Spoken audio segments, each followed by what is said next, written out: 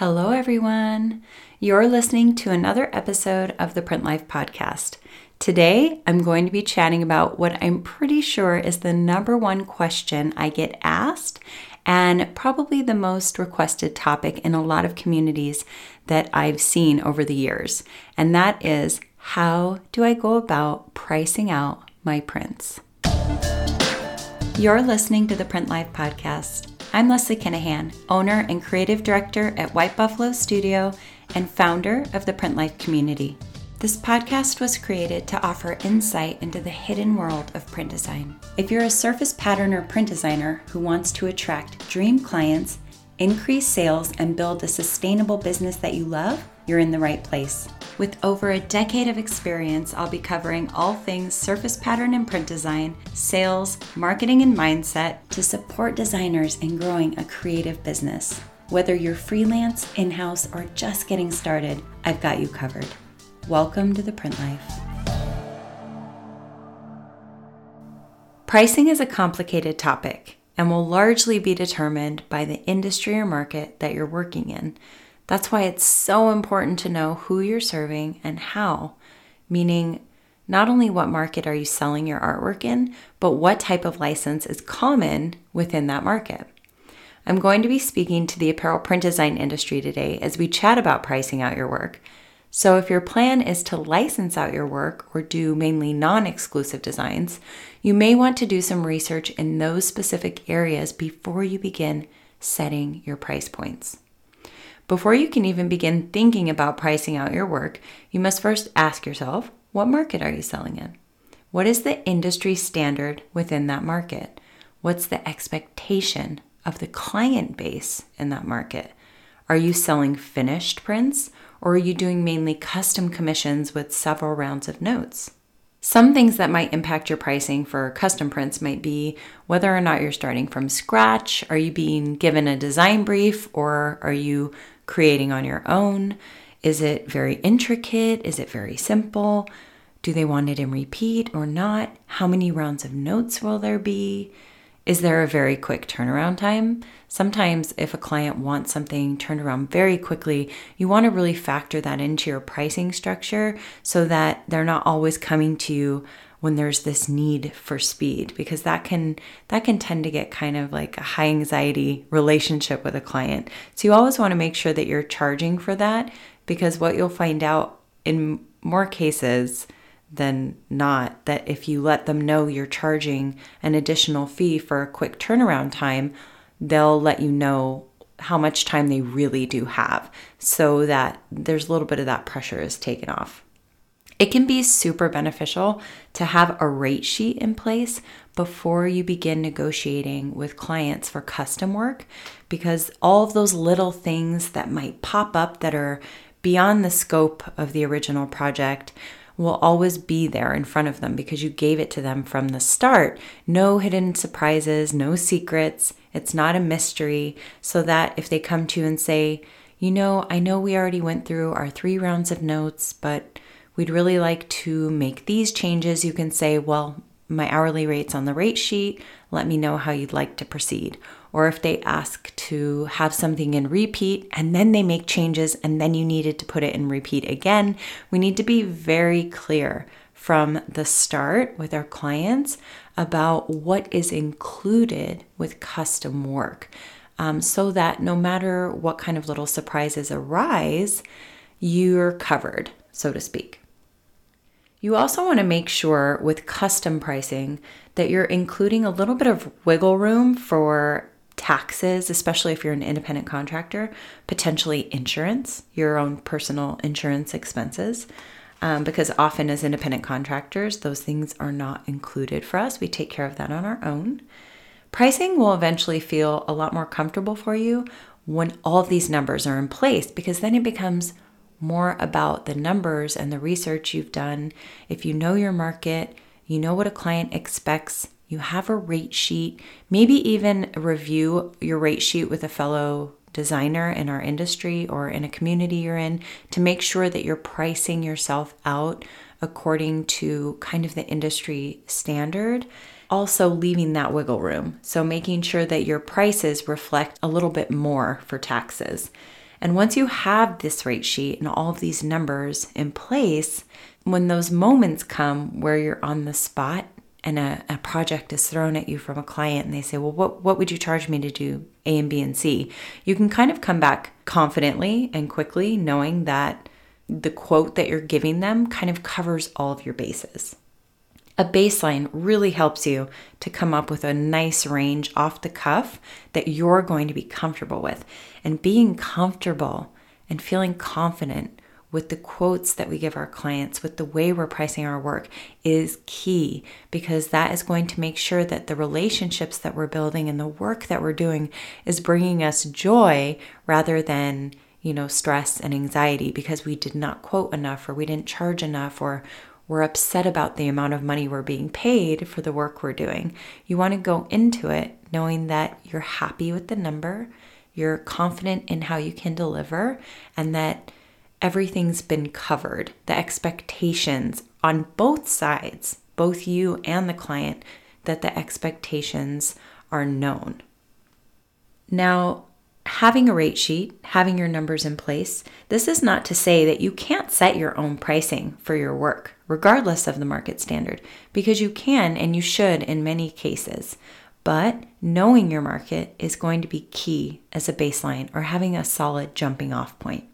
For apparel print design, exclusive licenses are the most common, and these can range from about $550 USD to about $750 USD for like a custom piece or a commissioned job. Then there's also the matter of whether or not it's in repeat, how many colorways, which as a studio, we used to charge extra for those things when we were selling at the $550 price point. But I like to say that at the $650 price point, the repeat should be included and potentially one alternate colorway. Something you might want to keep in mind in terms of repeats is to also realize that the intricacy of the print and the type of print and the layout is all going to determine whether or not that repeat is going to take you a long time or not. So with finished pieces, it's always nice to either have an idea in mind of what that repeat's going to look like or have an idea in mind of how you're pricing out a print based on how elaborate or how simple it is. But once we get past these initial numbers, you can really move on to choosing a price for you that's in the range not only of your market, but what feels best for where you are in your creative journey, what you feel confident with, and what feels aligned for you based on your experience level. Confidence plays a huge role in pricing out our work, and the confidence that we have as creatives, our creative confidence, will come from clarity of the end use, clarity of the customers we're serving, and then the consistency of the work that we're doing within that market, having the clarity, right, of our client and the end use. And once you get your work out there in front of potential clients, in front of studios, in front of reps and agents, in front of your peers even in some cases, and get a little bit of that feedback, this is also going to be really beneficial to you in making the tweaks and changes necessary to then move forward and to build confidence in how you're pricing out your work. Your experience level is also going to help you place yourself within that range that we mentioned for apparel print design. And your experience level is also going to give you that little boost of confidence in putting that price tag on your work, what you deliver, the experience you offer, the experience the client gets from working with you. If you're a seasoned designer, maybe your eye is very trained for color, for layout, and you're charging on the higher end because you're a specialist in your niche. You set your own prices. You're not just going off of the going rate. This is something that's available to you as you become a specialist in your niche, as you become training your eye, as you become better at layout, as you become better at color. On the flip side, if you're newer in the industry, you can always ask yourself, what is the value of this opportunity? Let's say it's with a client for custom piece. If the value of the opportunity is there, you're getting your foot in the door, you may lean toward the lower end of that range in exchange for the value of the experience, in exchange for the opportunity that is being provided to you. I've often taken a lower rate just to get my foot in the door. And whether or not you're experienced or you're newer in the industry, you may also take a little bit of a lower rate on the spectrum that I gave, not anything under that, but you may take on the lower end of that range if they're going to be a repeat client, because we need to consider, as designers, as freelancers, as studios, we must consider the lifetime value of the client, not just the one-off design that we're selling, not just the one-off experience or the one-off paycheck, but what's the lifetime value of this client? Are they going to be coming back to me again and again? Are they going to continue to come back to me project after project? And if they do so, then you can negotiate a lower rate for that client. Maybe they buy in bulk. Maybe they buy every other month and they're frequent buyers. This gives them a larger overall value to you. So taking a lower rate might feel okay for you. But again, it has to feel aligned for you and where you are in your journey. It's not always just about the going rate. I want to use an example here that my husband mentioned once that I thought was pretty good. No matter what brand or what store you go into, milk is roughly the same price point at every store, every brand. But if you want organic milk, you might pay a bit more because you want organic. If you want that fancy raw milk that's in the glass bottle that has the cream at the top that we get every once in a while because it's like a nice treat, you're going to pay a little bit more for that. You may be willing to spend more for that if you're making like a nice dessert or you're having guests over and you want the good cream for the coffee. Whatever the case may be, when something seems to be unique or specialized or a little bit perceived higher value, such as being a specialist, you're able to charge over the going rate. You're able to charge a premium. But on the flip side of there being that standard where you can go above the line and below the line, ask yourself, if you were staring at two different bottles of milk, the same milk, and one was like really super cheap, would you question the value of it? Because most of the milk is the same price, and then there's this really super cheap milk sitting on the shelf. Wouldn't you wonder, like, is it bad? Is it good? Is it organic? What's the deal with the cows? Like there's all these questions that you may ask yourself because it's so cheap. So it's very tricky to go too low of a price point with your work because you may be not only undervaluing us as a whole and bringing the bar down in the industry, but your work may be perceived as perhaps not up to par. So you want to be careful of how low you're going. Would you buy the milk that's underpriced? Or would you be worried that perhaps there's something wrong with it? It's just something to think about that I found interesting. There is a standard and there's an expectation of the customer who's purchasing the milk, right?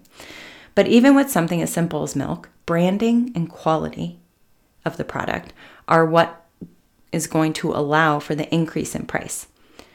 You may even want to consider the niches of milk, such as oat milk, almond milk, and coconut milk. There's a market there for something that isn't quite milk. And that's where like branding and being specialized and choosing a market focus can really kind of allow you to cut through the noise and be your own thing and do your own thing and attract your unique clients that want specifically what you are, what you do, and what you provide. How specialized are you willing to go? Specialization is key in getting a premium price for your work. As we talk about money and pricing our work, it seems really important to touch on fear here because we often let fear push us to say yes to a job or a client or a price that is not quite aligned. Fear, hesitation, and doubt in the moment that you put your price out there on your work or out in the world.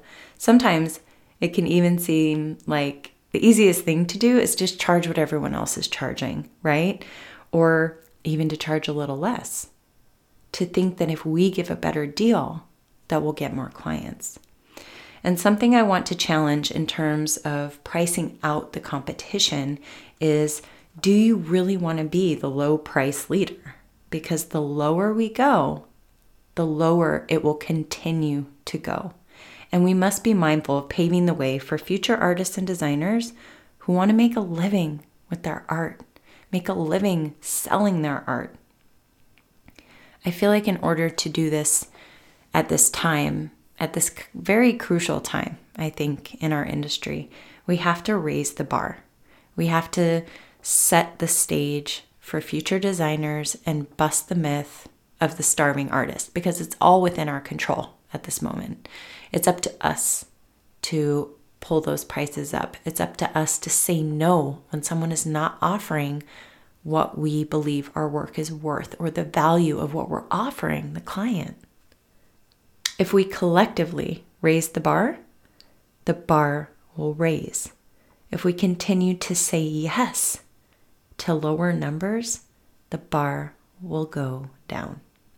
And the lower we value our work, the lower we're valuing ourselves as artists, which isn't really speaking to allowing future designers to move forward on this path and make a living doing what we're doing. I read a book a long time ago that, in the simplest explanation I can give you, is you don't get what you don't ask for. So ask for what you want. Let your worth be known.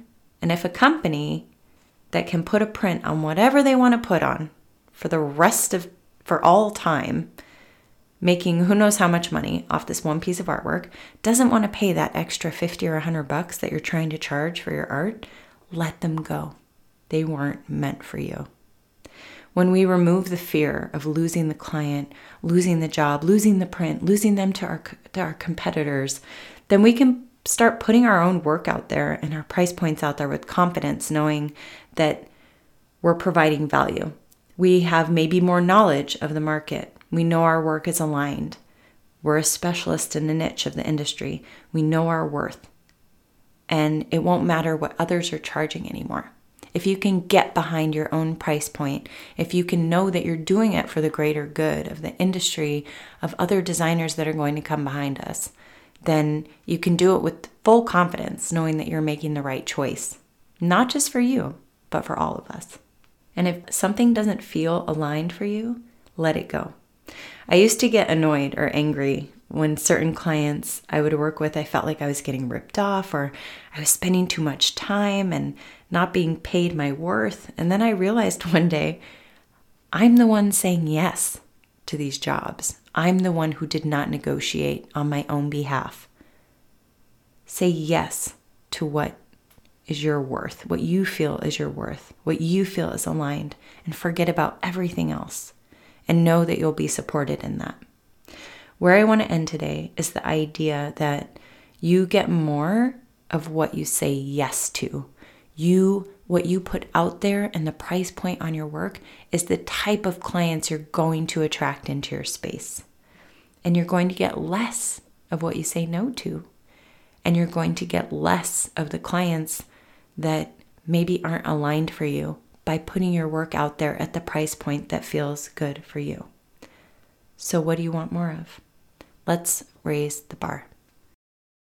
Thank you for joining me for another episode of the Print Life Podcast.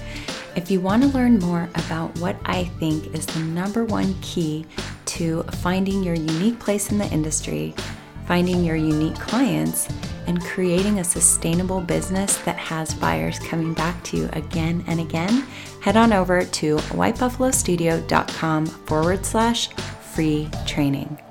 See you next time.